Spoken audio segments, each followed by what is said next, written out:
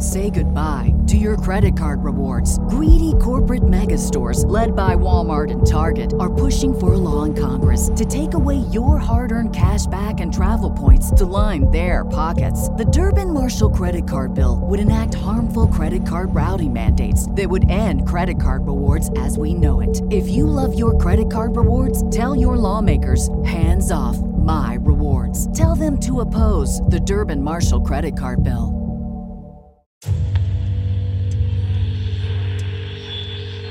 Doing that, I was face to face with it. It was holding me by my throat, and it felt like it was sucking something out of me. I probably should have been more scared than I was when I witnessed the exorcism. I turned and looked on my right side. When I did, there's a beam on the side of the tree, a large beam. It's looking at me, and I'm looking at it. After I hit the lock button and looked back up, I saw red eyes staring back at me. That they're going to show multiple gods all over the earth, be able to speak in people's languages, and at that point, it kind of converge into this one entity, which will be revealed as extraterrestrial. You'll realize that aliens are the gods of old, and at that point, it'll wipe religion out of the context of humanity. No, it couldn't have been a person, I know that. I know that people can't run through the woods like that. So this thing comes into view, and I see it. It's 50 yards away from me. It's walking on two legs. It's huge. This is a big, hairy-looking being.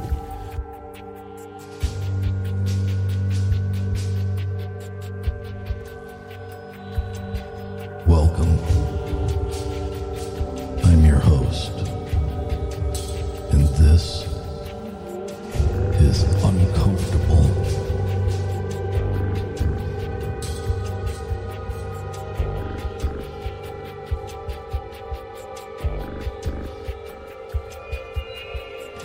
Ladies and gentlemen, tonight I am returning to the show a lovely woman from, let's say, Central Indiana, a little west of the Indianapolis area, and she originally appeared in episode 30, the Morgan County Howler episode.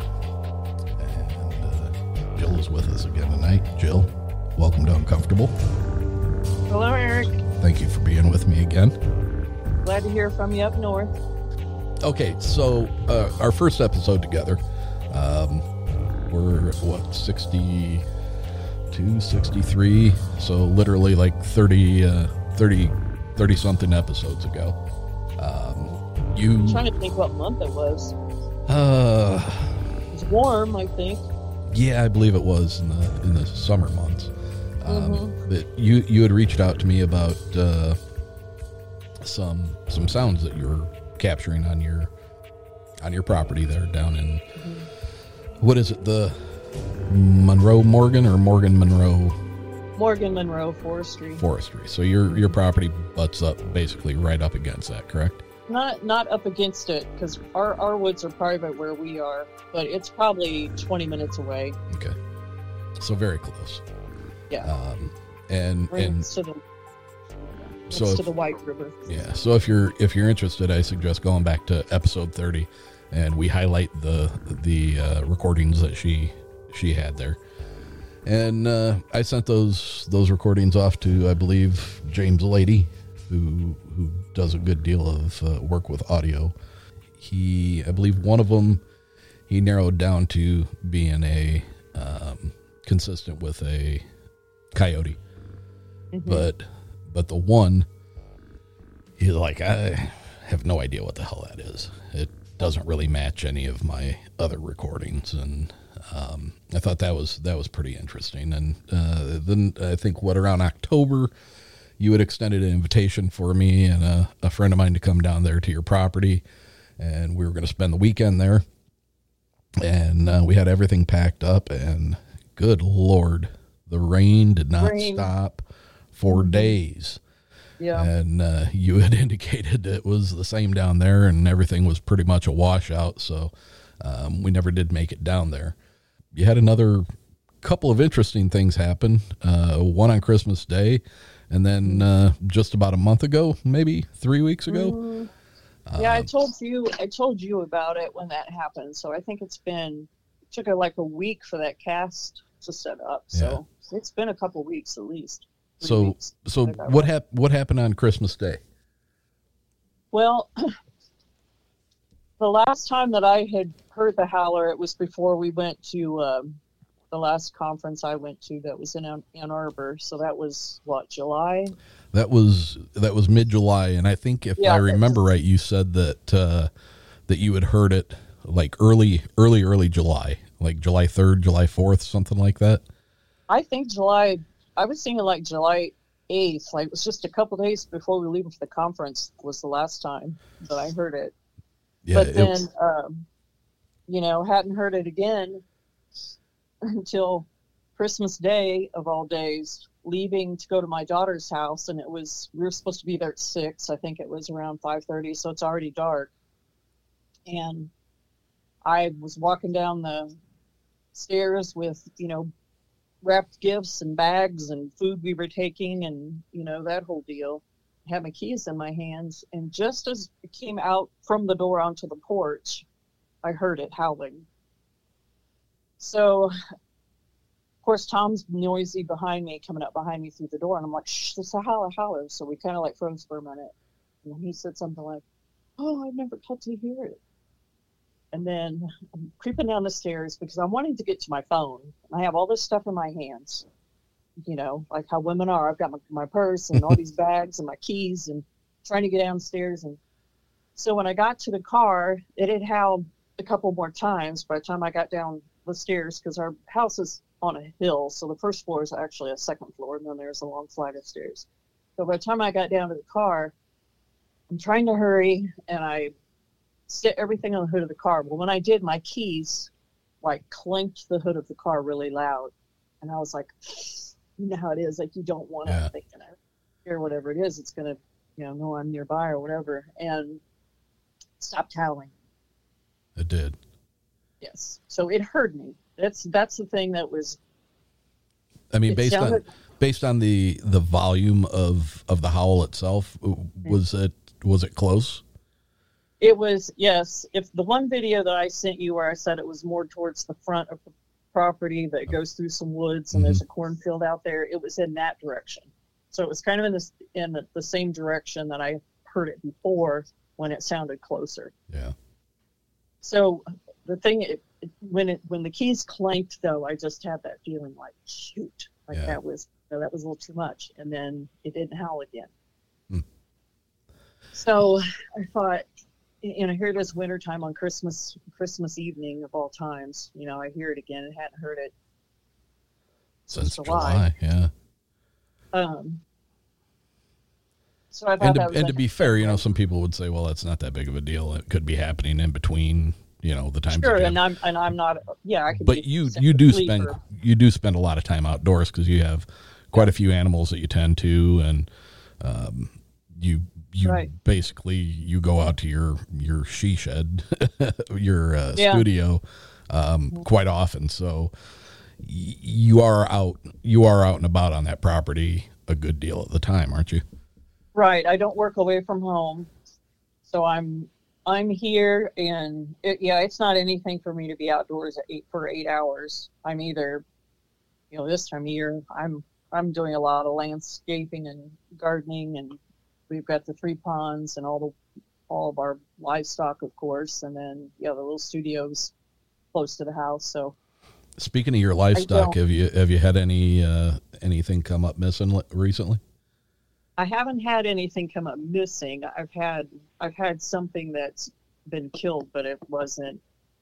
Whatever killed it got inside of the pen because the door was shut again. So I think that probably was, a possum or a raccoon, and we have that happen too.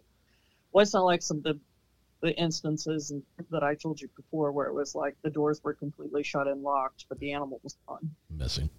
No feathers. What were they, quail? They were quail. Yeah. Yep. Quail and pheasant. Yeah. The quail was probably the beginning of me just thinking this isn't right. Like, what happened? You know, how could this have happened? And then, you know, and then it was later on that these mature male pheasants, I told you in the other interview, like, I have a hard time getting a hold of them. They are crazy game. You know, they're flying all around, and I go in with eye protection, and I'll put on my old fire gear or whatever, because they'll just scratch you up. And that's even if you manage to get a hold of them, they just don't want you to touch them. So, but anyway, you know, that was the other thing, going out there and they're completely gone and the door's shut.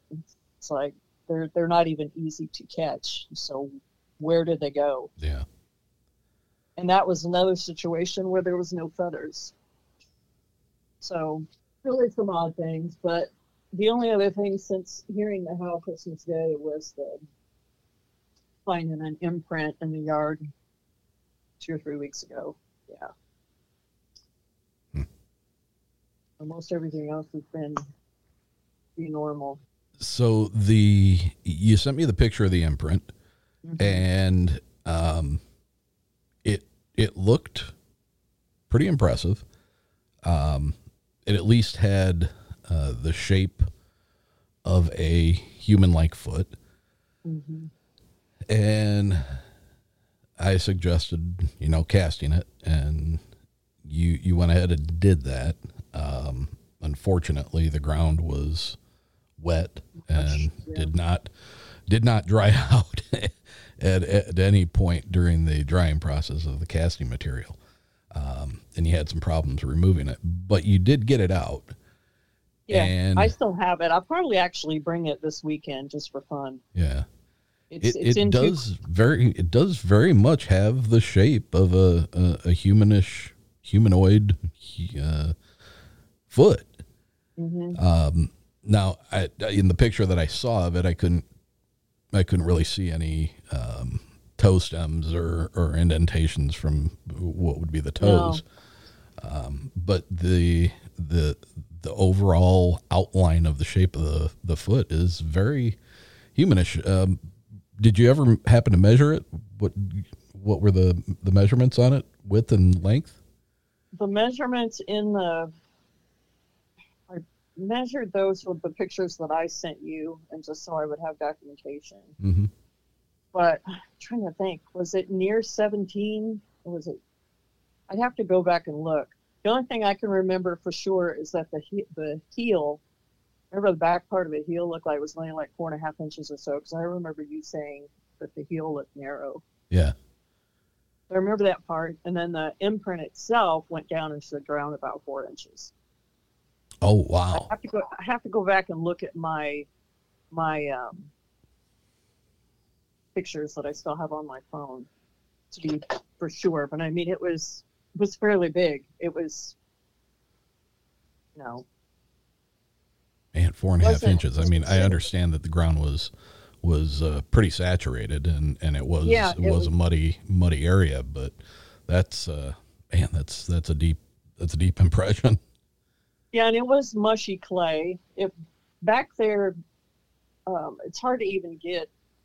I don't even see my footprints back there. If you've seen a yard, you know, that's just clay. When it's completely dry, I mean, it's rock hard and it's solid. There's a few pebbles, you know, in there, but there's a runoff, so there was just a big mushy spot that runs down where there's a little outhouse, and I just keep straw and hay in it, and one of my chickens will go out there and lay eggs. So I usually don't even go out there unless I'm going to get straw or alfalfa. And I had this one hen. There was a little cat box I had sitting in there with the lid was up, and she would go in there and lay eggs in that little cat box. So I had gotten into a habit of going out there about every day just to see if she had left eggs out there. And some days I would forget, there'd be 2 or 3 eggs, you know, and I'd get them. So that's why I was walking out that way, and just happened to look down and, you know, notice that footprint. And I thought, did I do that? You know, that was my first instinct. And I seen how deep it was. I thought if I would have done that, I would have remembered. because that week it was really cold and rainy and just like the freezing rain, sleet kind of stuff, going on. So the only thing I knew to do, I thought now, it can't be anything. I'm looking for other tracks, and I did see some marks, but they weren't imprints. They just looked like where the ground maybe looked like it was a little bit different, but there wasn't another deep imprint anywhere. And I looked. Which is so strange because, so many times it's reported that, there's only like one footprint. Yeah. And it's like, what's the deal with that? I don't know. Unless it's something else. That's the only thing I've ever thought of. It's something that looks like a footprint. I think that when I see pictures, so I'm thinking, there would be more than just one. So my instinct when I found that one was to just go looking around areas of the yard where I know there's soft mud or softer areas. It's like the front part, even out by my studio, the ground is so much different. It's like really dark, rich dirt. I mean, it's a mud hole. It's just the total opposite. There's some grass out here. There's a place where I feed the deer, and there's just, deer tracks like crazy where they come up and step in it when it's damp like that. And so I always go look because I think, well, maybe I'll find, another one. But nothing like that. Nothing that deep. Enough where I would think I want to take pictures of it and maybe cast it. Because anytime that I thought I've seen maybe a footprint before, pictures don't do them justice a lot of times. Like I can look at it with my bare eye and see an outline, but when I try and take a picture, you can barely see it. Even if you try and change the lighting with a filter so you can see the outline, and it's just never as good as seeing it in person. Right. So I thought to take pictures of that one because it was so deep, and then didn't have any plaster. I think you had even asked me if I was going to cast it or should, and I'd already thought that I should, but I didn't have any plaster.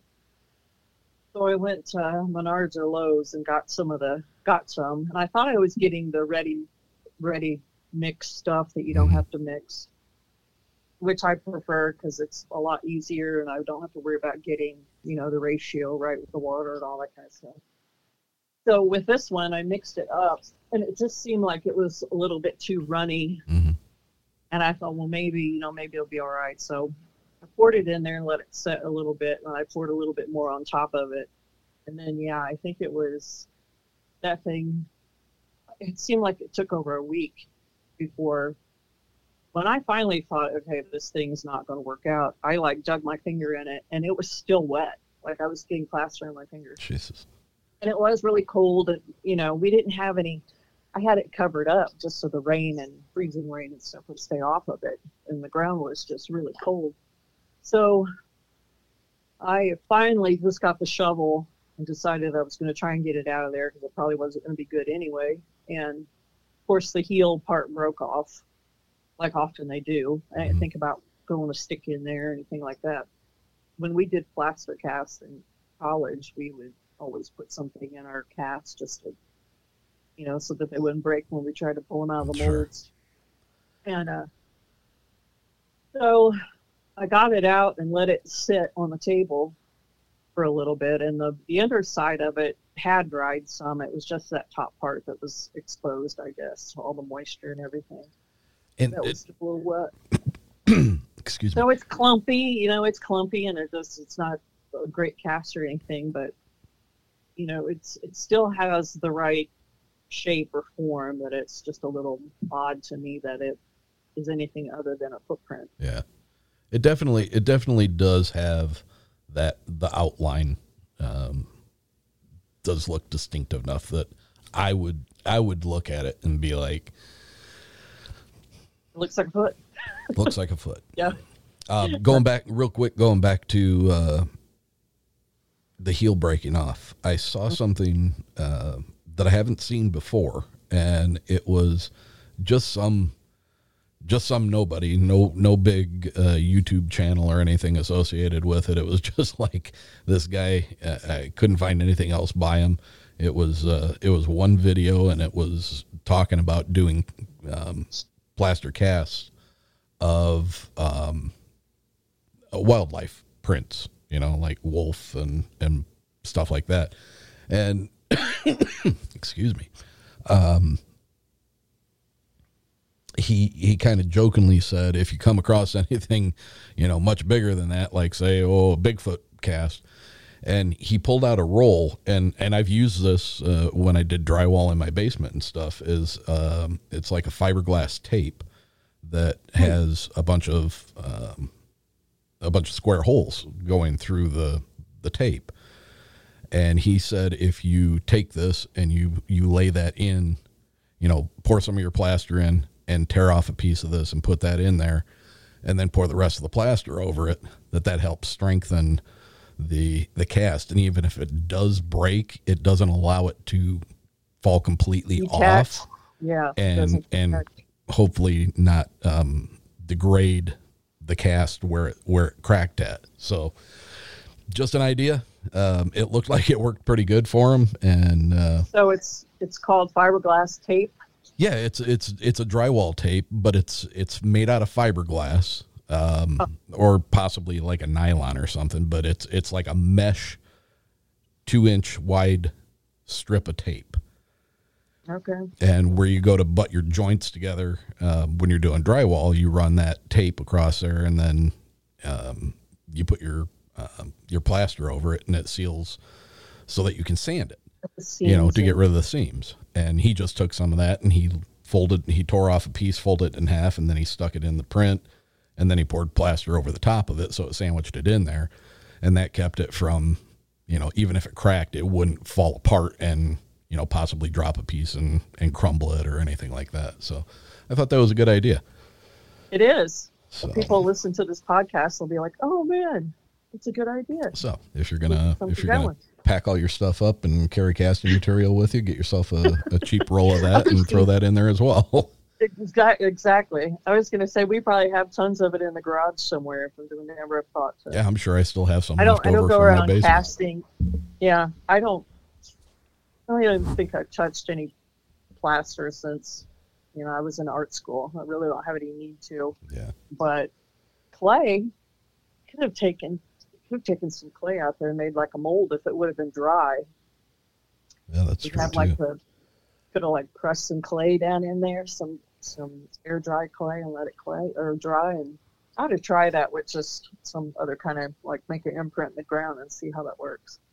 Well, actually, if any of my listeners are planning on coming to my September event, Bigfoot and Brews in Dowagiac, Michigan, there will actually be a vendor there who sells, and they're giving one of the kits to me for a raffle prize, is a company that makes a casting kit, all in one kit. Sweet. So there you go. Relatively decent priced on it too. I think it was somewhere in the neighborhood of $25 for the entire kit. So, well, I bet we'll go home with one, get one before they run out. That just sounds like something up Tom's alley. He'd be like, "Oh, I'm going to get me one of those." And it comes in a box, and the box has got a kind of a cool little Bigfoot thing on it. And I thought, wow, what a great idea. Yes, everything you need to cast your own print. So, yes, definitely. I probably should get some stuff and just have it around in case something happens again. Yeah, it really wouldn't be a bad idea, to be honest with you. I mean, you've had enough things that would, I could see if some of your experiences were really easily explained away, and they're really not. Especially with the gift of your tree implanted right outside of your studio. But and if people are curious about that, go back and listen to episode 30. It's in there. But I told you that broke off, didn't I? No, I don't think you did. Last we had talked about it, you said it was still there. Yeah, it was still there when we did the other interview, and then I don't remember exactly when it was, but I walked out here and it was laying on the steps instead of being stuck in the ground. It was just laying on the steps. Oh, like it'd been pulled out and laid across your steps? Yeah, or broke off, because I looked and there was a little bit down in the bottom, like that was still stuck in the ground. So as if it got grabbed and laid down, or, just ended up falling that way. But it was laying across the steps one day, and I was like, oh, okay. So I picked it up and I laid it at the end of the studio where I pile a bunch of stuff, because I felt like I should keep it. But well, listen, I know you've got a lot of packing to do to get ready for this weekend, and the reason I wanted to get you back on the show is, I think, I don't know if we touched on it in the actual episode or if it was while we were discussing before we started recording. You had indicated that you had spent some part of your life as an EMT. Mm-hmm. And you also said that you had a couple of experiences while doing that job that led you to believe that there was something maybe not quite right spiritually with a couple of the people that you had to attend to. Yeah. So I was hoping you wouldn't mind telling us about those. Yeah, let's see, gotta go back. I almost spent 20 years in EMS. I started out as an EMT, and then I got my firefighter certification through Indiana. So I was an EMT firefighter for about 8 years, and then I took a paramedic class. So then I was paramedic firefighter, and then my final few years I was just paramedic full-time with the fire department.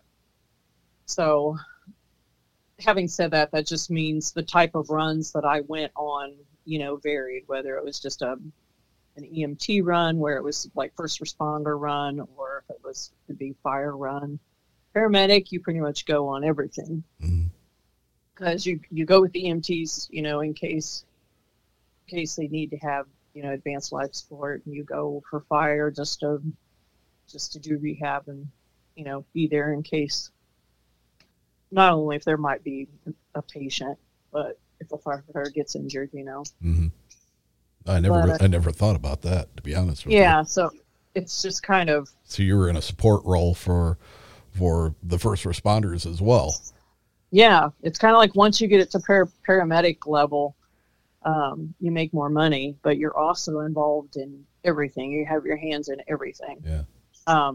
I think the only time we didn't, respond with an engine is if it was just sometimes, just depending on what fire department you work at too. If it was just a simple, fire alarm's gone off or something, they might go ahead and send the engine ahead, and then if it's marks a working fire, then they would dispatch us to go. But you never get any rest. You're on the run all the time. Very rare in 20 years that I remember, maybe we would, start a 24-hour shift and have 1 or 2 runs during the day. And then we'd actually get to, have dinner at the fire station and sleep through the night. It just doesn't happen a lot when you're a paramedic, which my son's an EMT and firefighter now with IFD. And I've tried and talked him into taking the paramedic course in a few years just because make a little more money. But, he's like, I don't know if I want all that responsibility and have to have my hands in everything. And I was like, and that really made me think about, the fact is it pretty much is, you're going to be there depending on, very rarely are you not going to have to go on every single run that gets dispatched. So it's very tiring. You get to see it all, of course. But, there were a few times over the years, and we're talking, it was like 19 plus years, that, sometimes you would just have a run that would be a little off or weird. And when you asked me to talk about this, there's like a couple runs that like pop in my head, and these are from years ago, So, you always say I wouldn't call it traumatic, but when something really causes you to, I don't know, attach feelings to it in some way because it scared you or it made you very happy. You remember those things. But we had a run that came out, and it was for like mental emotional run. So we go, and the funny thing is sometimes on those runs, unless the person's already being very combative, the police aren't there, the police don't get dispatched with us, the engine doesn't get dispatched with us for manpower, because they will sometimes. The engine will go with us on like a cardiac arrest run, or any time that you're going to need a lot of manpower, they'll send the engine even if it's a medical run. So this particular run, at first it was just me and my partner, mental emotional. Dispatch felt like it was something that he could just send us out at 10 or 11 o'clock at night. It was only a few blocks from our firehouse where we were dispatched, but we get there, and a gentleman met us at the door and said, it's my daughter. That's about it. And I'm like, okay, what's wrong with her? Because you don't assume anything. You don't want to, you're getting it's a mental emotional. You don't know anything else is going on. And normally a lot of times, like I said, the engine will be with us. You have a lot of people. There's already 3 or 4 cops there. And so he just kind of pointed like, she's down the hall, and went and sat back down in a chair in the living room. And there was a younger man in a recliner. They're sitting there watching TV. And I thought, okay, this isn't good, because this probably is someone that, they have to deal with all the time, that has issues. Yeah. And I was going to say that it's kind of a nonchalant reaction to it. Yes. But then at the same time, I'm thinking, but they must not call 911 when it's my shift, because I had never been to that house. Other shifts, maybe. I don't know. We have ABC shifts, so. But she wasn't what we, excuse me, no disrespect, but, what we called our frequent flyers, people that just called us all the time. Mm-hmm. And usually never for anything life-threatening. It was just, people just do that. It's kind of a attention thing, or more of a welfare check. Sometimes they don't. They just want somebody around them. Right. Yeah. But anyway, so I looked at my partner and I'm like, I don't feel right about this, because normally we have a bunch of men with us on the fire engine, or we already have police on scene. Here's these 2 men just kind of like, she's down the hall. I don't know what's going on. Mm-hmm. When you go through training, they always teach you scene safety. Yeah. BSI, put your gloves on, and scene safety, that comes before, patient care or anything else. That and environmental awareness. Knowing what's going on around you. Yeah. Well, yeah, and I'm that's where I was going to go with. I think sometimes I felt like I was more in tune or sensitive when things just didn't seem right compared to, some of the people that I worked with. And my partner was much younger than me. And I told him, I said, I don't want to go back there unless we've got the engine here or, a PD sent. He just, young guy, like, you going to make a big deal about this kind of thing. So I kind of walked towards the door and stood at the edge, and I could see there was a woman laying in there kind of on her side on a bed. So I'm waiting for him, like looking at him like, do as I told you, giving him the mom look. Yeah. And so it's on the radio, and he's like, dispatch me a PD to the scene, and you want me to start the engine? And I just kind of looked at him with bigger eyes, and he's like, okay. So kind of held off for a few minutes, because like I said, it was only a few blocks from the station, so it didn't take him very long to get there. You can practically hear the sirens, when they're leaving. When they leave the garage. Yeah. So I felt better that they were on their way. And, a lot of times when you're on your radio, too, unless you step outside, you don't want to say a whole lot in a situation. You're always thinking about, you don't want the people there or the patient to hear you say something. Right, yeah. Escalate a situation or whatever. So once they got there, then I felt better to approached the room, I stepped inside the room, and one of the police officers or someone off the engine, I just remember a male voice talking to the men that were in the living room, like maybe trying to get some information as to why we were there, why we were called. And I told them,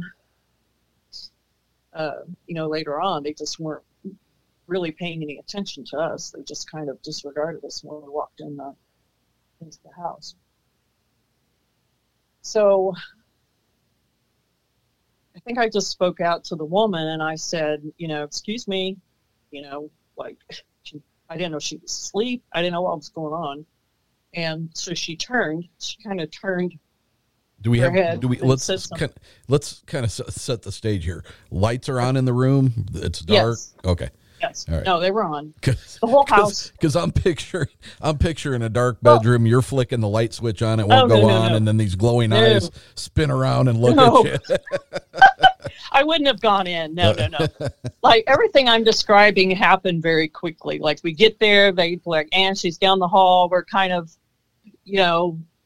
got one foot going towards a room, and me not wanting to go, someplace down a hall where I don't even see the patient. The family wasn't really giving us any information whatsoever. They just kind of was like, she's your responsibility. She's down the hall in the bedroom, Right. and there's several doors anyway. I mean, what bedroom? So me getting a little, aggravated and also feeling like this may not even be a safe situation, and telling my partner to call, and get more people there. It all happened very quickly. It sounds like it was, twiddling my thumbs, but it really was just like, this isn't right. Let's do this. And then once I heard them talking to them, then I spoke out to her, and I just remember kind of turning and acknowledging that someone said something to her, but not really saying a whole lot. And that's when someone came down from one of the other firefighters and, talking very loudly, to my partner. Oh, she was fighting with them, and she's saying that they, abused her and this and that. And so I'm still trying to get her attention, and talk to her. And they're being loud just right outside the door. So that's when she kind of acknowledged I was there. But then when she heard them, she kind of sat up and, spun around and put her feet on the floor and was kind of looking at me. And she was just very, like she was there, but just not animated or anything. She was just kind of sitting there, staring at me. And I thought, well, she's listening to these, jugheads out in the hall being too loud, talking about her. And I think with me just being a mom and wanting to be kind to people and, respectful as to what their issues were or whatever, I approached my patients a lot differently, than some of the guys would. They sometimes just wanted to get hotter in the truck and go back to the firehouse. They didn't want to, do anything. But dealing with somebody that's got a mental, emotional problem or something going on, that's the last thing you want to do. Hey, come with me. We're leaving. I'm taking you to the hospital or whatever. Most of the time they don't want to be bothered, and they don't want to go to the hospital. So I asked her, something like, are you okay? Your family called for us to come see you or whatever. And she just kind of sat there and, had a little smirky grin on her face. And I'm just thinking, I just don't like this. It's just a really weird situation from the beginning. So the guys are getting impatient, just wanting, for us to load her up and go to the hospital if that's what we're supposed to be doing. They just want to be done with the whole run. Right. So I asked her, I said, well, would you like for us to take you to the hospital? Your family said that you needed to go. And she stands up really quickly, like in one motion, and just like walks right up to me and gets just a few inches from my face. I remember I stepped back real quick, like, okay. She's like whispering to me and saying, oh, well, they sexually abused me, so I fight with them, and that's why they called you, because I started fighting with them. And her her eyes were just so dark. Like I almost didn't see a pupil, which really freaked me out. You see in the horror shows where it's just the black eye. Yeah. That's kind of what I'm seeing after she's just walked up on me really quick and whispering. And she almost has a tone of voice that she thinks it's funny, you know. Were you getting any kind of vibes off this? I mean, were you getting, maybe the indication that you thought, there were some drugs involved with what was going on, or were you getting a strong sense that there was some mental instability, or was it just off? I almost feel like in the beginning it was just off, because the reason why I remember, this run so much is because I don't know if you've ever been in those situations before where you feel like someone's off, or, maybe there's, a possession, but you just feel like, I think I was just kind of thinking, I'm a Christian, I can handle this. I have faith. Yeah. I'm not afraid of the devil.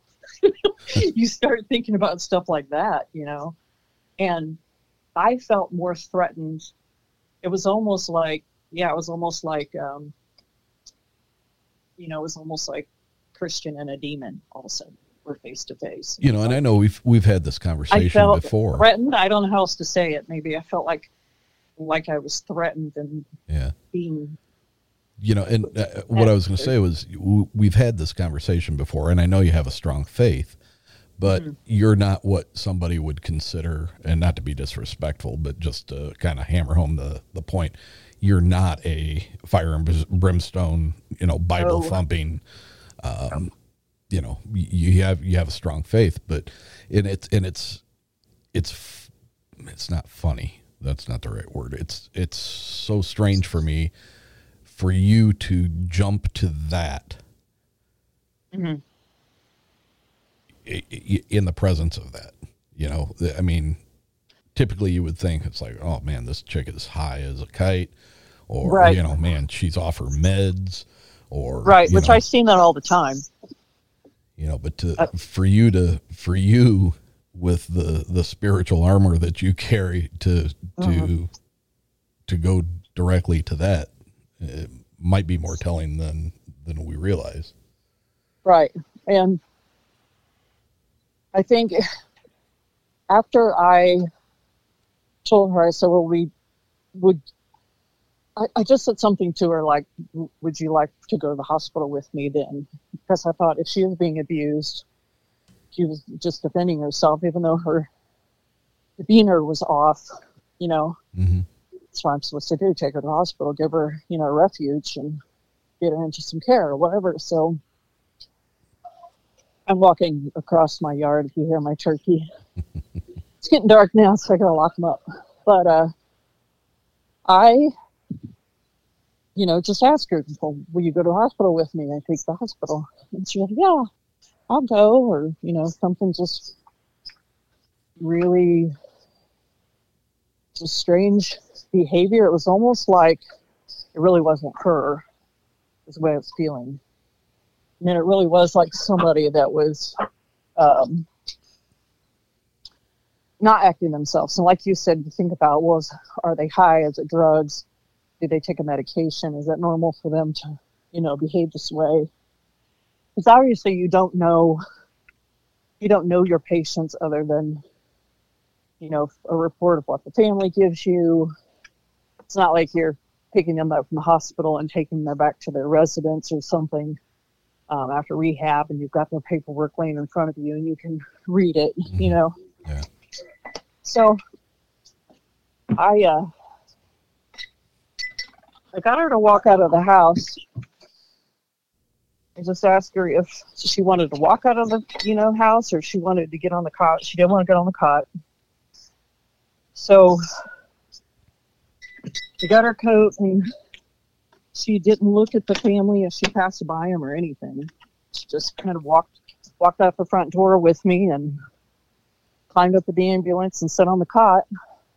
When she was on the cot, then I had to, put her in the seatbelts and everything.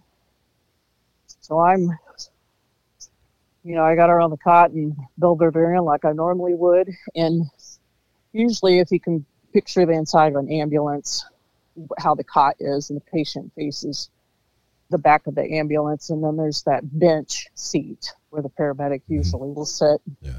We take their vitals and get more of a report from them and EKG or whatever we want to do. Well, with her, I got her buckled in. I felt so uncomfortable with her that I decided to sit what we call the airway seat, which is at the head of the cot. So I was sitting directly behind her. And normally I take that spot if I just feel very uncomfortable. If the patient is just a little bit, combative or could be combative, or I don't want them like just being able to reach out and grab me. Right. You're in a more controlling position. Yeah, I want to be behind them. There's that little opening where, my partner can hear me better. So anyway, sorry, I'm trying to talk to you and lock up all my birds.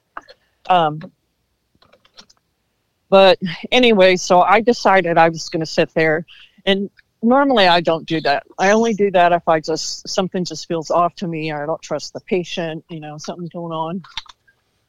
So I sit back there, and my partner marks to send her out to the hospital, and we take off, and we go non-emergent. There was no reason to go emergent, so we're no lights, no sirens. We're just going with normal traffic and having to hit all the lights and, everything.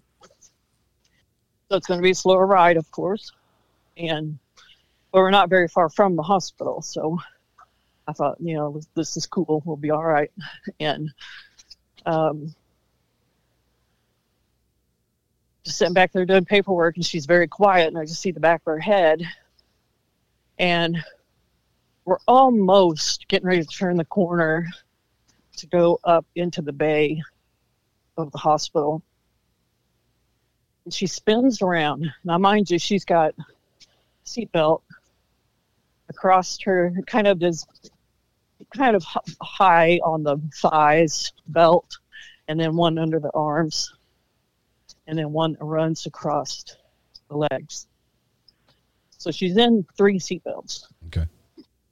And I'm sitting back there, and the way that she was able to turn her body, this is the weirdest thing. I should get the creeps thinking about it.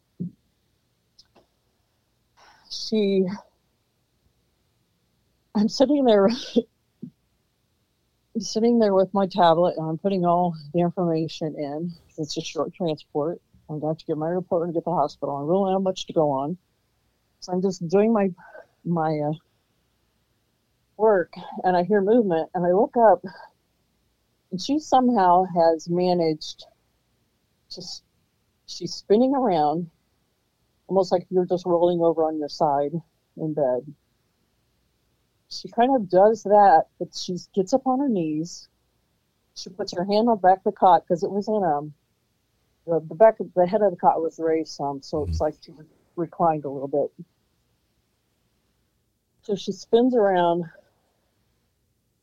grabs the back of the cot, and puts her chin down like a little kid would that's looking over something tall, and just says, "What are you doing?"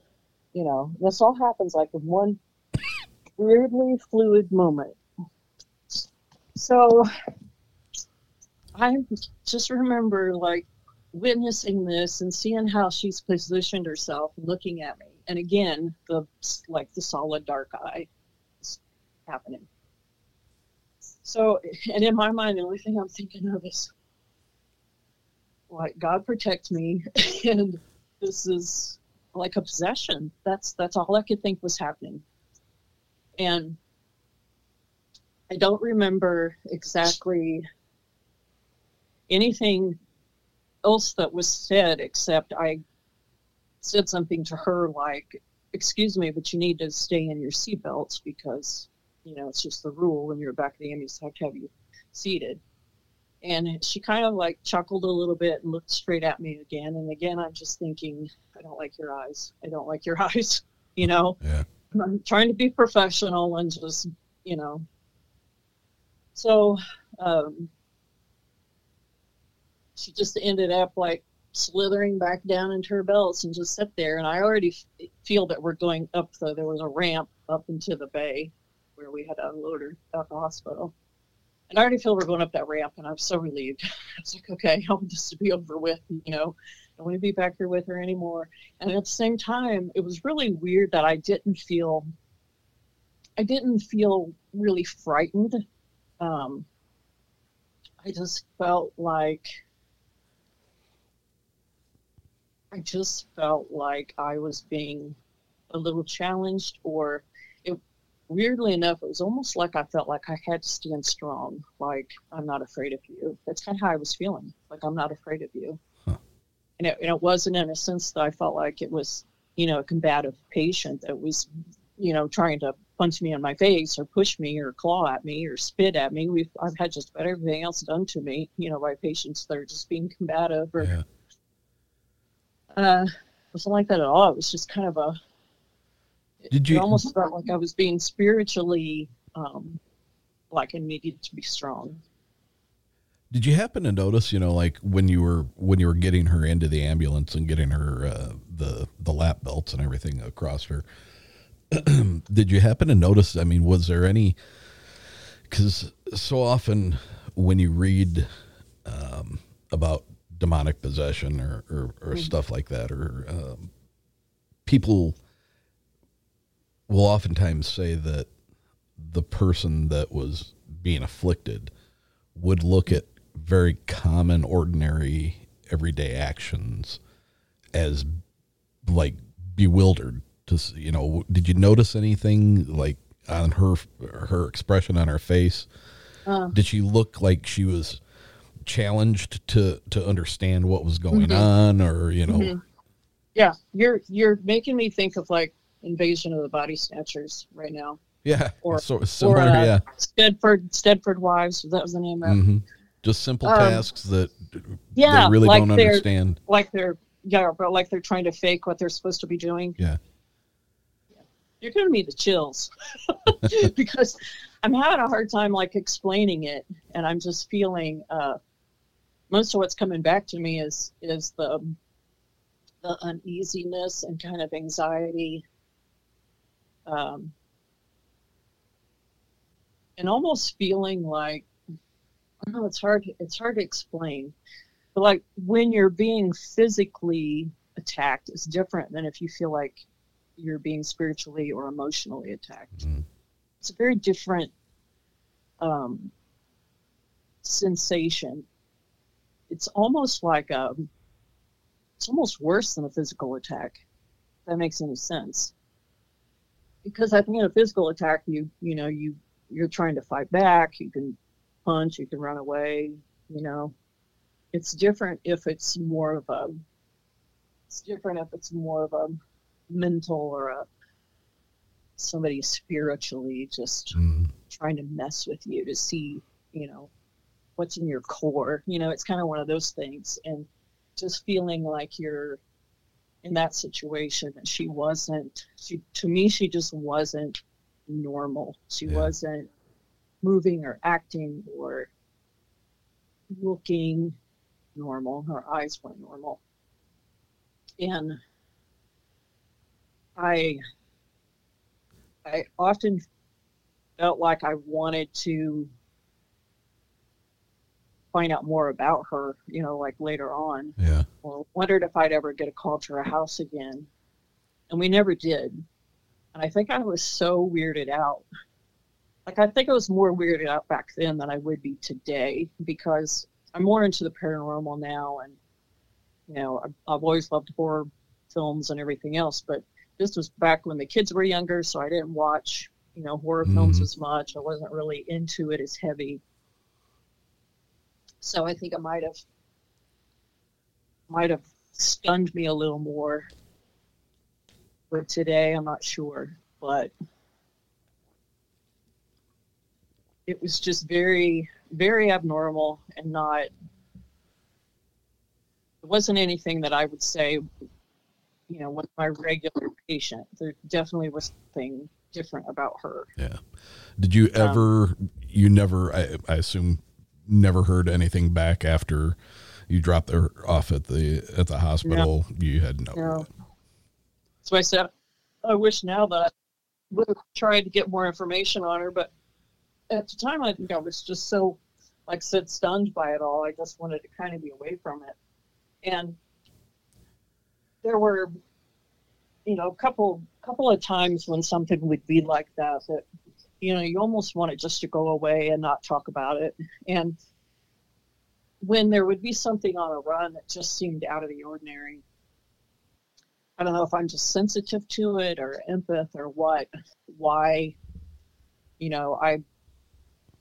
it would mess with me more or make me question things more than other people on the run. Like a lot of times I think, why don't they say anything about that run? Because it was really off.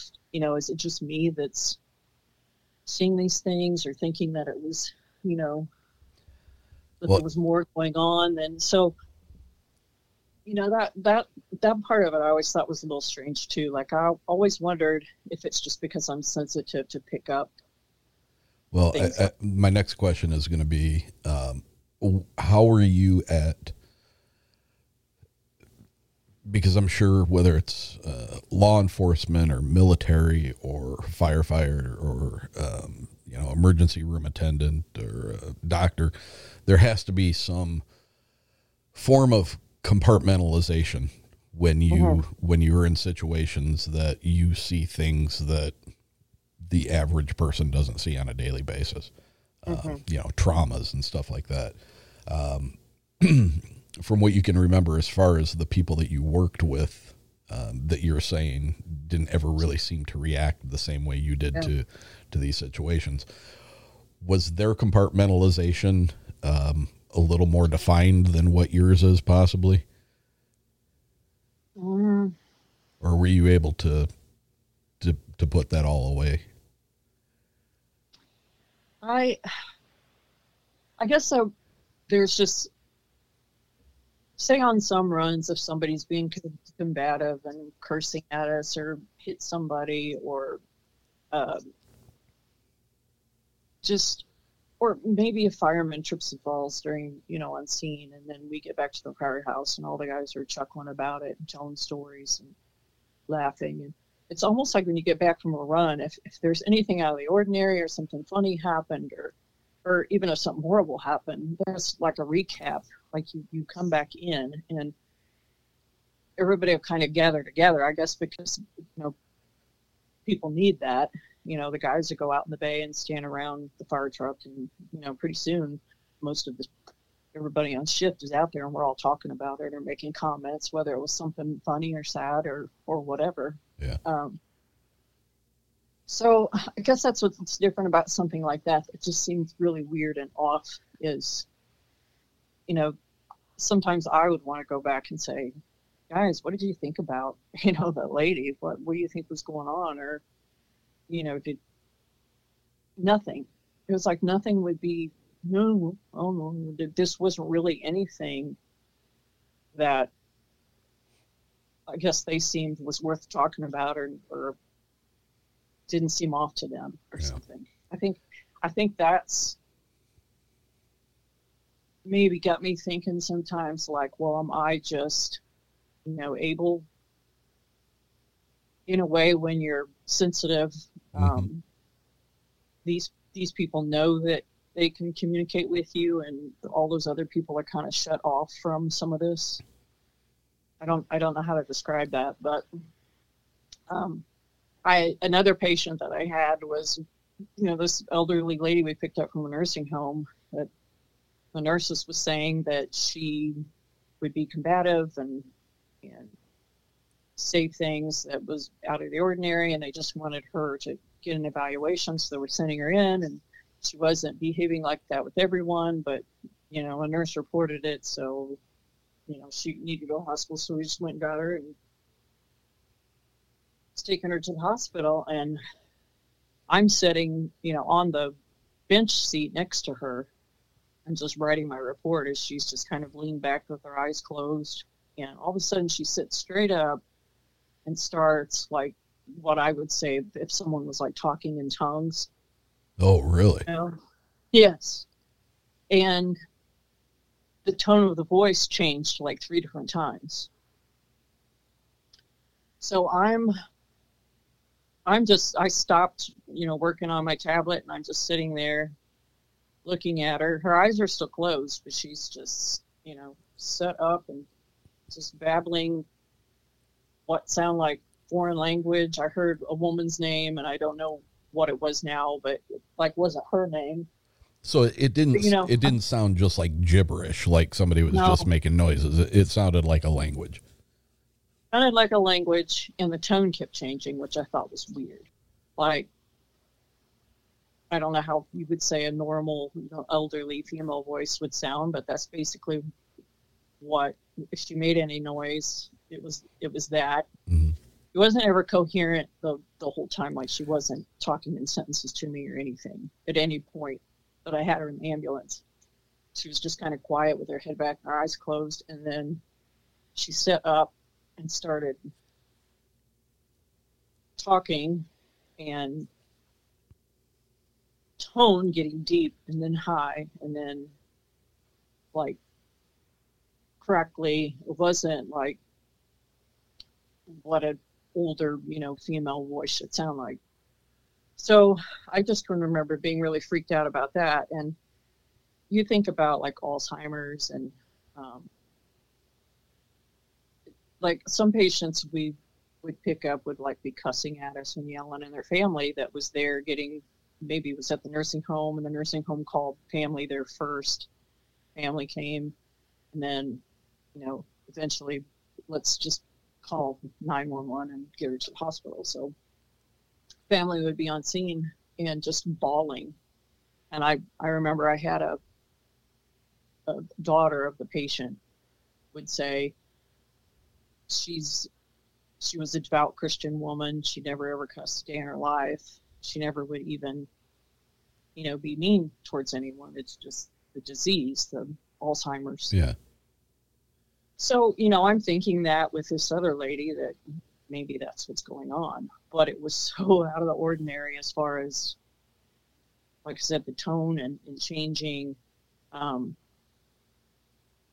It was almost like she was kind of, if you watch a horror movie and someone's, possessed, and then they just start throwing out weird language, like the demons talking in different forms. And so I didn't know what to do except just kind of, waiting for it to pass is what I was thinking. Like, okay, hopefully she's gonna stop doing this. And she did. She kind of looked towards cabinets where we keep a lot of our gauze pads and all of that. I remember she just kind of glanced over. She opened her eyes and glanced at the cabinet for a minute. And I just was watching her, more of just observing to see what was going to happen. She just closed her eyes like she went to sleep.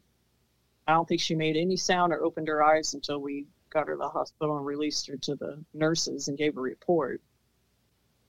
And, I told them that she had, an outburst, a vocal outburst. I'm not going to tell the nurses that that sounded like she was possessed. Right. It's not something in our profession we can do. We're not to diagnose. We're not to, we pretty much have to report what's happened if we've not really given them any medical attention. I mean, a lot of our runs, have the runs where you actually get a patient that you don't do anything other than take their vitals are just a high count. Yeah. You get people all the time that, will call an ambulance, and you go up there and you're like, oh, I've had them walk to the ambulance and meet us before we even have time to get out. So, you get all kinds of patients, but you can't walk into the ER and say, this person called us 911, which should be for life-threatening emergency. They met us at the truck in their coat and their pad and wanted to come to the ER to get checked out. I mean, we just have to we just have to do our job, and not with no bias.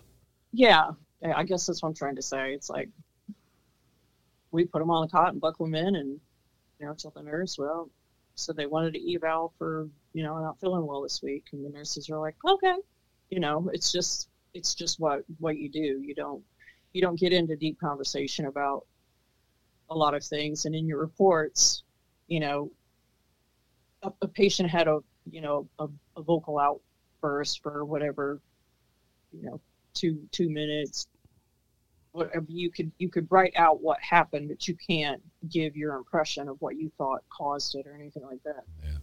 No, I've had some experience with dementia, and unfortunately my mom, hers took a pretty severe downward turn back just before Thanksgiving, and so I'm used to being around somebody who will say things that aren't their normal character. Well, no. She would say things that would be goofy. She would make commentary like she was someplace that she wasn't. She would have, bouts of extreme confusion. This sounds funny, but like sitting on the toilet and then thinking that she was at a beauty parlor getting her hair done. But what I can say for sure is I never saw her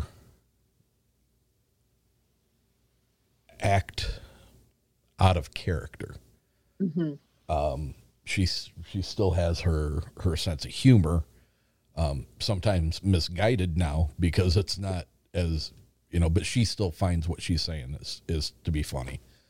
But I've never seen her just kind of like do an about face and be a completely different person.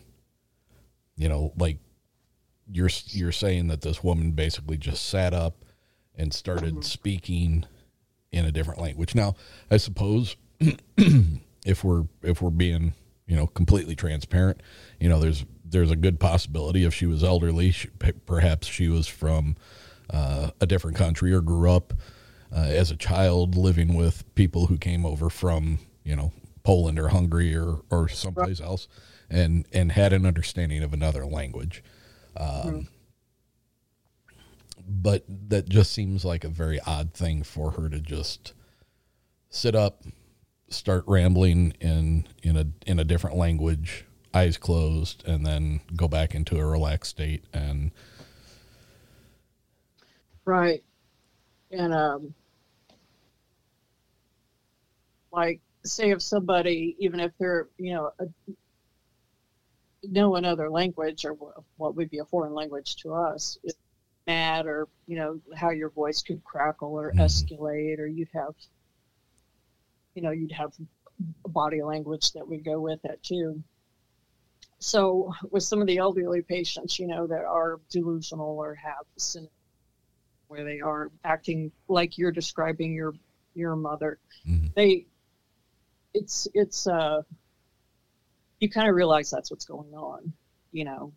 We did a lot of nursing home runs and elderly patient runs, so to compare it to what I would say is the normal behavior of an elderly person, that's where this was like totally different. It's one of the reasons why I've always remembered it, because it's kind of like I was telling you with the other lady. I almost felt that something was off, and it was almost like my soul was telling me that there was something not healthy, I guess, spiritually. Like, I don't even know how to describe it. And I get a little, like, I don't know, I get like easier terms. People say freaked out or make some. Well, back during that time when you were doing that job and you had these experiences, can I ask you on a personal level, were you possibly grappling with anything? Were you did you feel at any point that your spirituality, let's call it, may have been diminished or had some cracks in the foundation? Something that quite possibly this could have been, testing you out, seeing if you're weak enough to, I'm not trying to get, deep into your personal, business, but I hadn't really thought about it before, but possibly, and I can't pinpoint the exact, year that these things happened. I know it was after I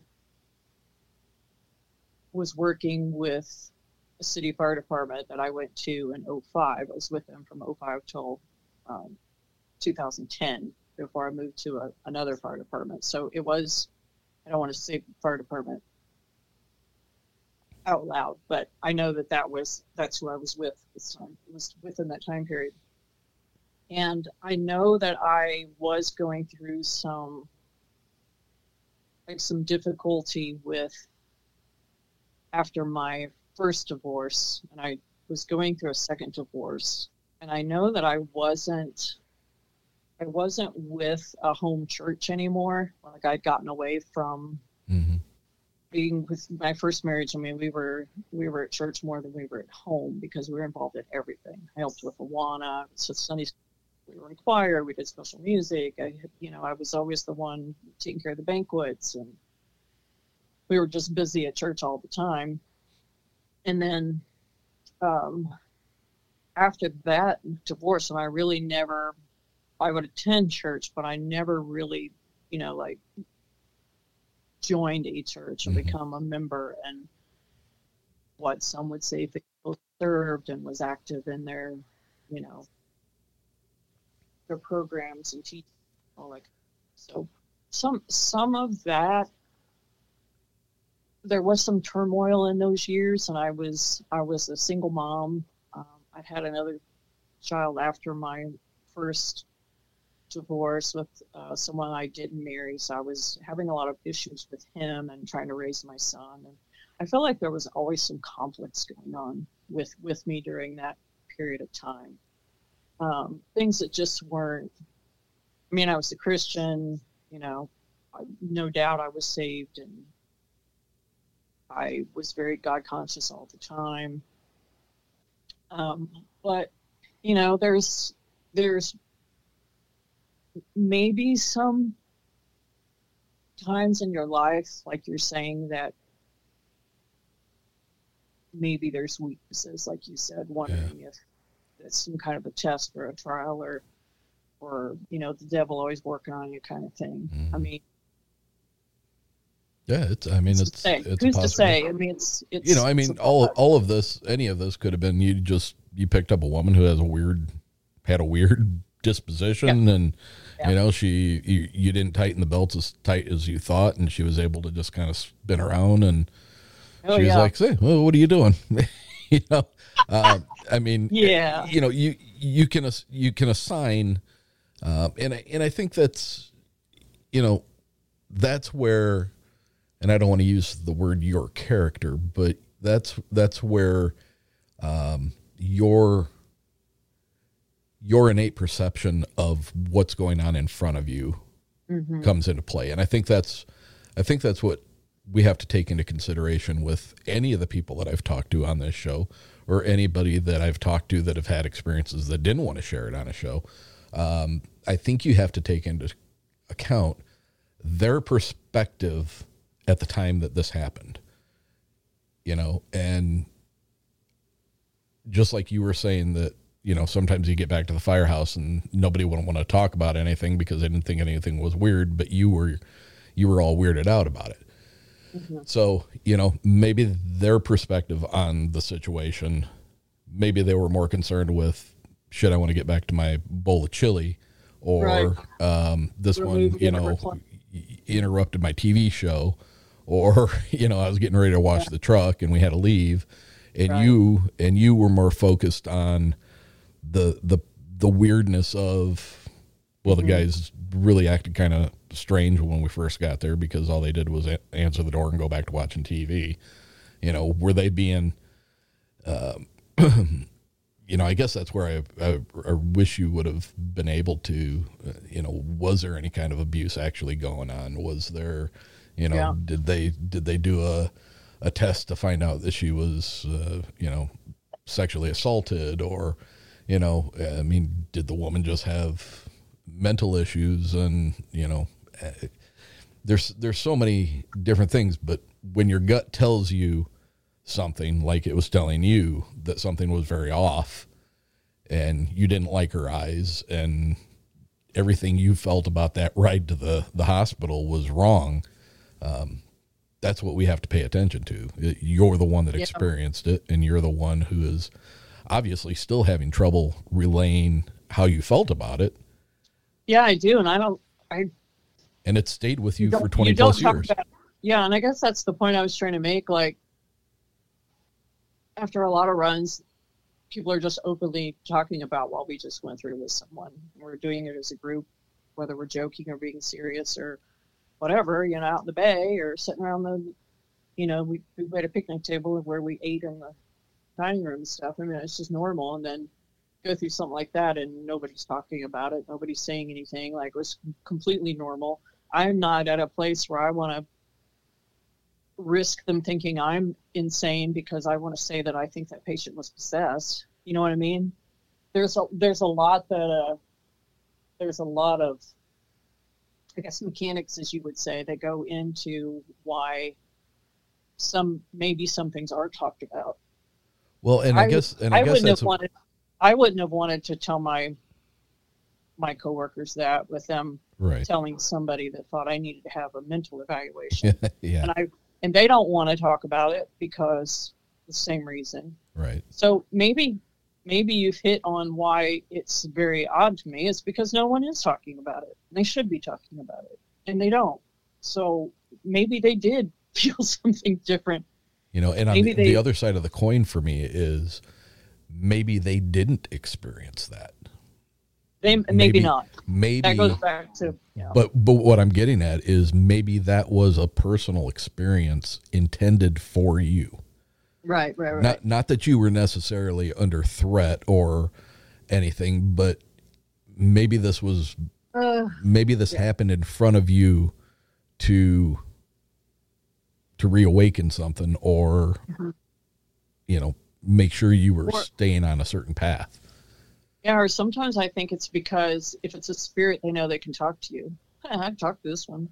You know, just kind of like you hear a lot of people that do like the paranormal research, ghost hunting and all that. There's certain people that are sensitive and can, you know, say that they know the spirit's there or whatever. Right.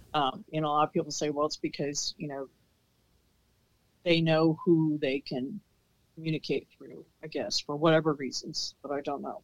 But you made me think of something that happened recently that freaked me out. It doesn't have anything to do with EMS, but it was in the medical field. I went in for a dental appointment, and it's just a normal dental appointment. I'm in there with a hygienist or whatever they call them now, you know, and she was just nonchalantly every now and then would say something to me, and you're like, you know, you can't talk to them because it's entering your mouth and stuff. So it was just a normal, what you would expect. And then all of a sudden she said something like, yeah, my sister is going up to that prison in Ohio, something or other.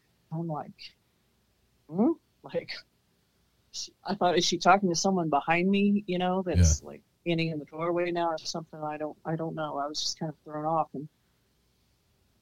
And she got to a point where she had her hands away from my mouth, and kind of looked over at her, and I said, we go to Ohio some for vacation. She says, well, this is it's a prison that ghost hunters go up there. My sister, why is this woman all of a sudden talking to me about ghost hunting? Yeah. Like, we weren't even having a conversation. I'm in a dental chair. Why is she just blurting this out to me, you know, now? And I said, I said, yeah, I watch a lot of the ghost hunting shows and all. And the whole time I'm like, I felt like my body was getting hot. And I was thinking, I've got to ask her why she just said that to me, because we weren't talking about that at all. And so I looked over at her and I said, why did you bring that up to me? She made no eye contact. She was fidgeting with she was making a crown piece. And she said, I don't know. She goes, I don't know why I did. Huh. And I said, and, there was a pause. And I said, well, I just wonder. I said, because sometimes I think I'm sensitive, or maybe other people that are sensitive or believe in the paranormal or whatever, like we can read each other somehow. And maybe you felt like, I'm trying to get her to explain more to me. She says, yeah, well, she said, I've seen ghosts all my life. That was the next big sentence she popped out. Holy shit. Hello. But a dentist chair. I can hear, these are like small little exam rooms. I can hear all the activity going around down the hall, people talking, phones ringing, the other hygienist talking to the patients. And it's like my head's spinning, like, what is happening right now? Like, all of a sudden I was in a different place. But I wasn't, that's kind of what I was thinking. And I was like, so I said, I said something like, and I'm spinning around looking at her in the chair, and she's just going on working with this thing, and I said, how do you see the ghost? And she goes, well, they're just around, and they're in the rooms, and we have one that lives in our house now. Just about everywhere I go, I see them. And I said, do you think that they're attached to you, or like to the houses, or what? And she goes, I don't know, maybe both. She said, I've moved from different homes and, and not seen the same, spirits or ghosts, whatever she called them. And she said, and now her daughter can see them too. So she thinks she has what the she shining. She has the shining, the shinning. So now I'm thinking, I said, well, my mind is still trying to figure out why in the heck she's having this conversation with me. Why me? Why did that conversation just get started? Could you imagine if she would have said that to somebody that, like in today's climate, I mean, you got to be careful about just about everything you say. Could you imagine if she would have said that to the wrong person? Yeah. And this is a professional. She's got her little lab coat on and, just looks like the type of person that's very professional, very smart, very intelligent, like that you wouldn't expect would just be blurting out these things to a patient. And so, but my mind started to think, is she seeing a ghost in this room with us right now? Did I come in with one? So I'm thinking, and I asked her, I said, well, do you see them in buildings and stores? Because I kind of wanted to know if she was seeing a ghost in there with us or something, I wanted more of the story. And she said, oh yeah, I do, but I don't. She said, I don't try and make contact with them, because she said, I forgot what word she used, but something like, if she wants to interact with them, then they'll interact with her. But if it's almost like she described, like they're off in her peripheral vision, she knows they're there, but as long as she doesn't try to communicate with them or let them know that she wants to talk to them, they kind of stay away. Yeah. So I'm thinking of like the movie Sixth Sense, Yeah. Is that what it's called? Yeah. So I was getting a little freaked out about it, but me being who I was like, well, I'm going to ask her what she thinks about Bigfoot, So I said, so do you believe in Bigfoot? I said, when we go to Ohio, we go to some conferences up there and so forth. And she said, just like, no, I don't believe in anything that I can't actually see, that I don't see with my own eyes. This one was just telling me that she believes in ghosts, that she sees. Which she can see only with her eyes and nobody else can see. Yeah, but then I'm thinking, okay, So, but it made me think more that that's a real thing for her. Yeah. She believes in that because she sees it. But so I even mentioned your show because I was like, oh, I've got a friend's got a podcast that would love to interview you sometime. She just kind of like was kind of like, I don't know, one of those people. Yeah. Like, but it just what made me. It almost made me feel at that point that it was the same situation we've been talking about. Is almost like she could feel that I was okay to talk to about that. Mm-hmm. So I wish that there was. I guess I wish there was something intelligent that could explain that. Like, why is that? Like, she doesn't talk to any other patient about it. Why me in that instant was, what is it about me that made her either feel comfortable or like it was just an open door? Right. And that's kind of how I feel with some of these other odd situations where, people kind of were able almost to open a door from where they are and communicate in some way, however that was. Yeah. So I don't know if I like that or not. I just think about it sometimes. Well, I hate the word sensitive. Yeah, I don't know what I don't know. I think it gets so overused for so many different things. But yeah, I think why I want to be intelligent about what I'm trying to communicate, and I can't. I don't really know what to say about it. I just know how I feel and what happens. Yeah. But unfortunately, I think that is probably the best word to use to describe it is, I think people who do notice these things are more sensitive to them than others. Just flat out, and I don't know. I don't know if people who are like-minded in that sense, if they can sense something about somebody that, I've had so many weird things to talk about throughout my life that, I never really worried about what I was saying. I would just throw it out there, and if they bid on it, okay. If not, then I was like, all right. But a lot of people don't like to talk about these things because right, and they're going to get made fun of. Exactly, and I think I wouldn't have, not in my early years. There's no way. Now, now that I've gotten older and I'm away from a lot of situations where I would be judged, I guess. Mm-hmm. If you think about it, being judged by your colleagues or judged by whatever, your workplace, your family, your church. I don't have to worry about any of that.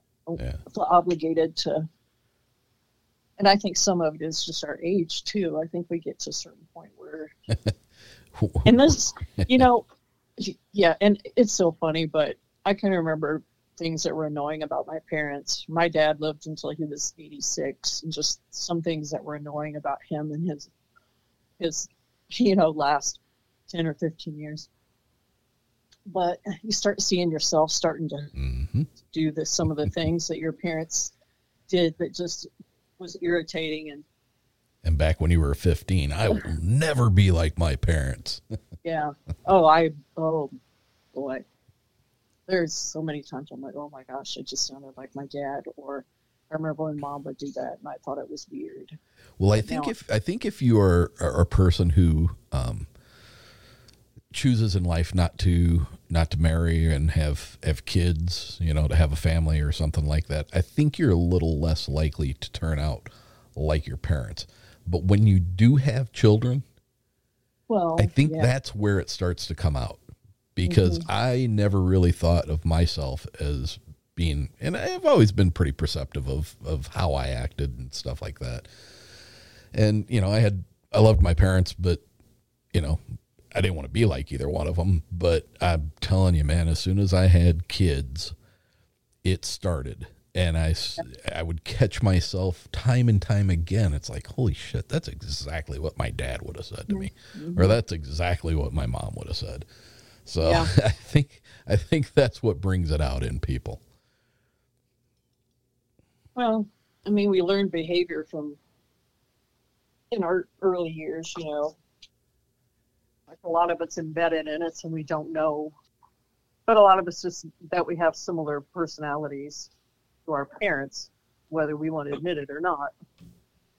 Right. You know, they probably were cool like us when we were young too. Well, Jill, I appreciate you coming back on the show with me. Truly some odd things makes you know, I mean, I'm sure there's a multitude of explanations, but when you take into consideration your perspective on the things that happened, you know, I don't think you can, it's just like somebody who says they witnessed a Bigfoot or saw a UFO. You know, are you going to stand there and tell them that they're wrong or that they're a liar or anything like that? You have to take their perspective. And, you know, when you hear the story, it's like, yeah, that's odd. Yeah, and when you get it from someone that you highly respect, you know, is just a normal person that doesn't, you know, they're very honest and truthful, and then all of a sudden they just tell you something that they've never told you before, and you're like, I have no reason not to believe them. Like, it would be so out of their character if they were just, you know, my daughter-in-law told me that she saw a UFO when she was about 12 years old, went and told her mom didn't believe her, and it was Anchorage, Alaska, of all places, you know, and she's telling me this story. I have no reason not to believe her. It's just not like her to make something up. She's very terrified of any alien show. And, you know, I used to tease her about it because I love alien shows. And she told me that story once, and I never for a minute thought that she was putting on her. Oh, she saw the way she described it over the house and what it looked like, and it would have had to have been like a stealth fighter hovering over her house. That's not going to happen. Stealth fighters aren't going to do that. Because you think about, well, you know, could a teenager misidentify something like that? But no.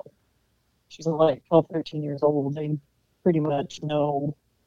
Yeah, you've got a pretty good idea. If it's a moving aircraft or something that's just hovering where it's not supposed to be, and it's huge and black, and scared her to death, and went in and told her mom, and her mom didn't believe her.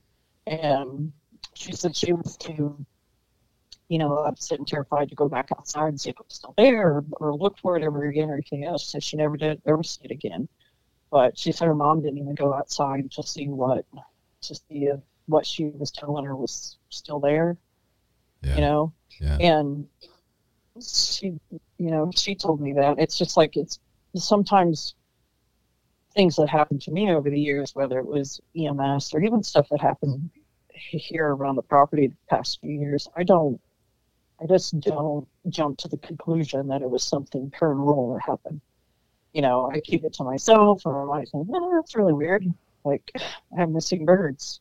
Something had to take them. Some bird will take a hit. Yeah, there should be a hole, or, you know, there should be some way that they pulled them out. There should be feathers, some blood.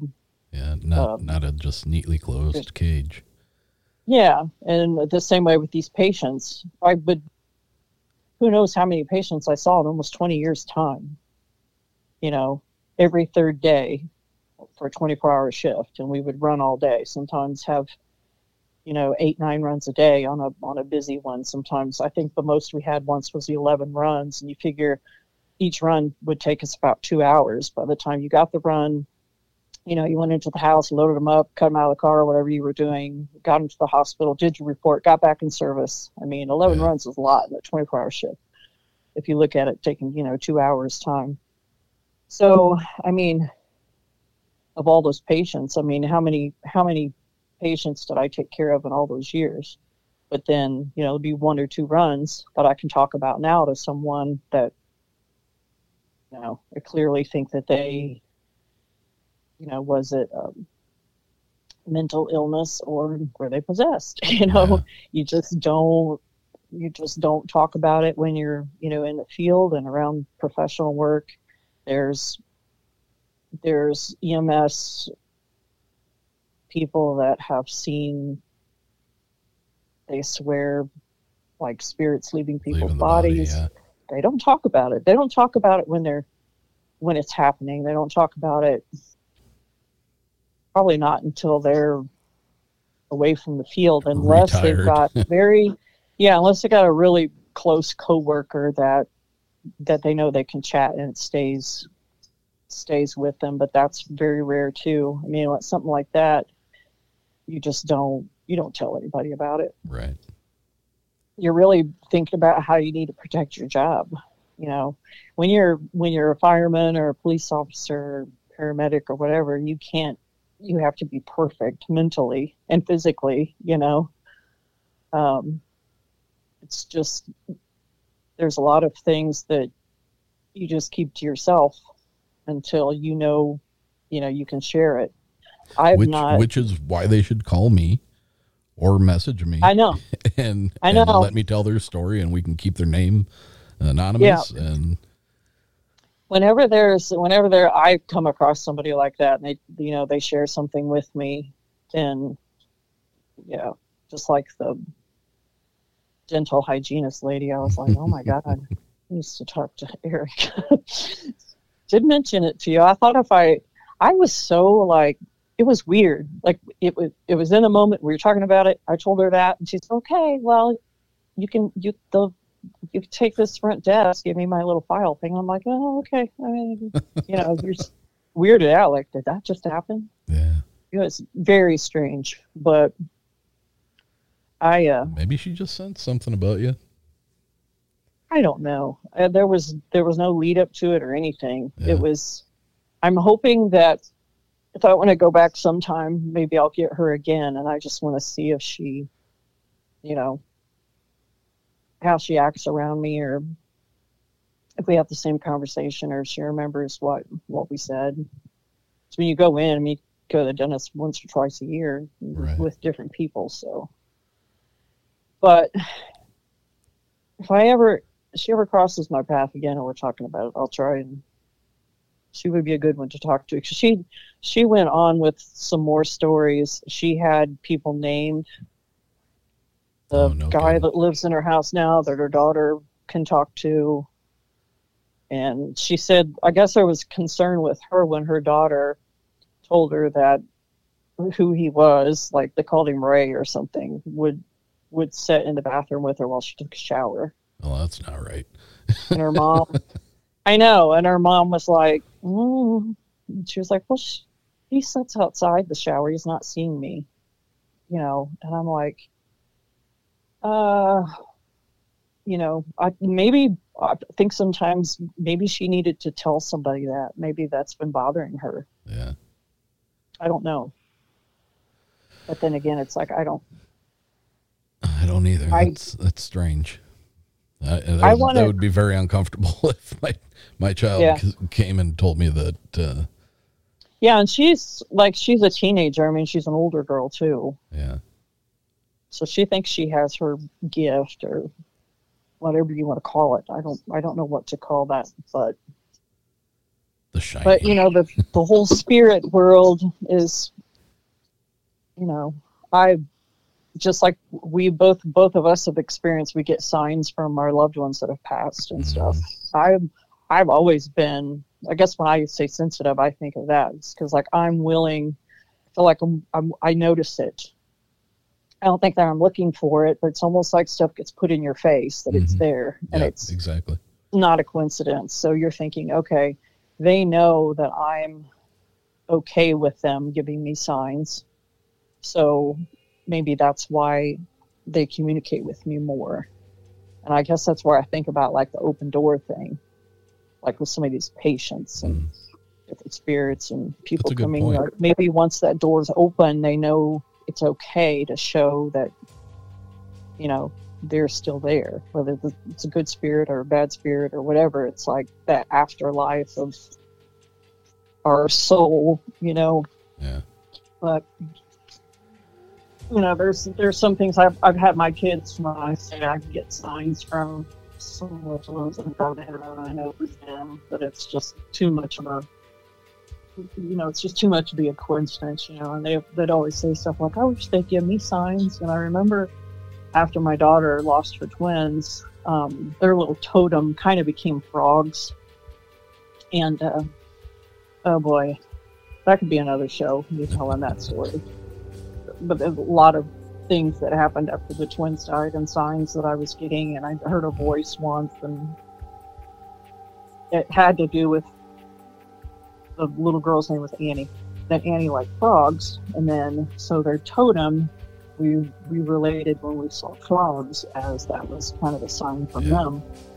And we have frogs a lot here in our ponds and everything. And my daughter, one day I told her that I said something like I felt like they collected frogs for Gramsci's ponds and everything, and was seeing them in odd places, like where they shouldn't be and all of that. And oh man, once I have a water, like a garden fountain that I leave in their garden. I made them like a memorial garden, and I bring it in the winter time because it gets water in it. I can never get all the water out, and I don't want it to freeze and crack. So I brought it in. I had it in the living room. I hadn't yet stored it away anywhere. It was just sitting in the living room next to the Christmas tree.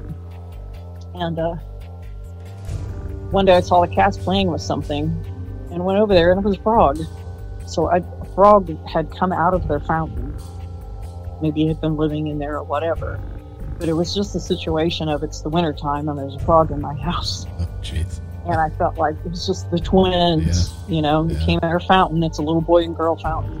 And I was like, it just felt like it was a sign of the twins. So they were just always reminding me that, they're still alive. They're just not here in earthly form.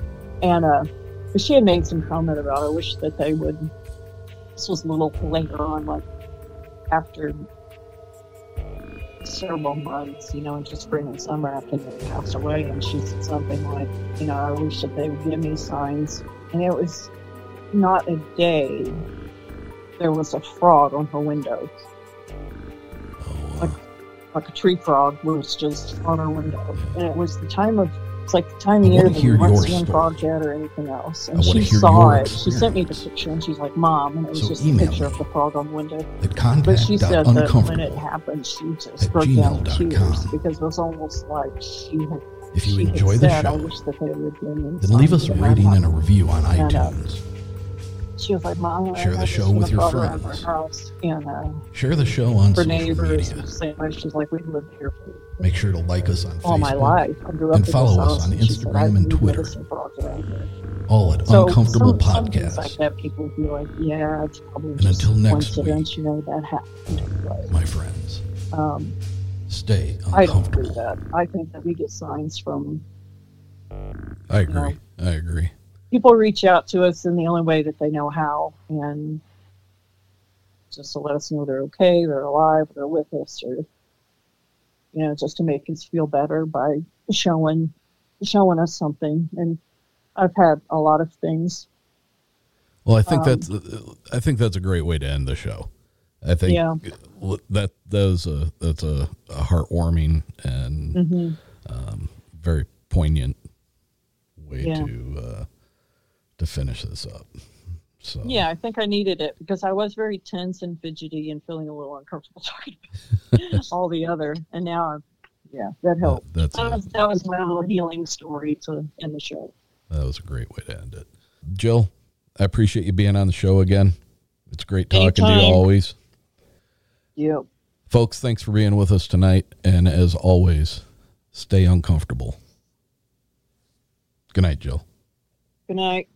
Say goodbye to your credit card rewards. Greedy corporate mega stores, led by Walmart and Target, are pushing for a law in Congress to take away your hard-earned cash back and travel points to line their pockets. The Durbin-Marshall credit card bill would enact harmful credit card routing mandates that would end credit card rewards as we know it. If you love your credit card rewards, tell your lawmakers, hands off My Rewards. Tell them to oppose the Durbin Marshall credit card bill.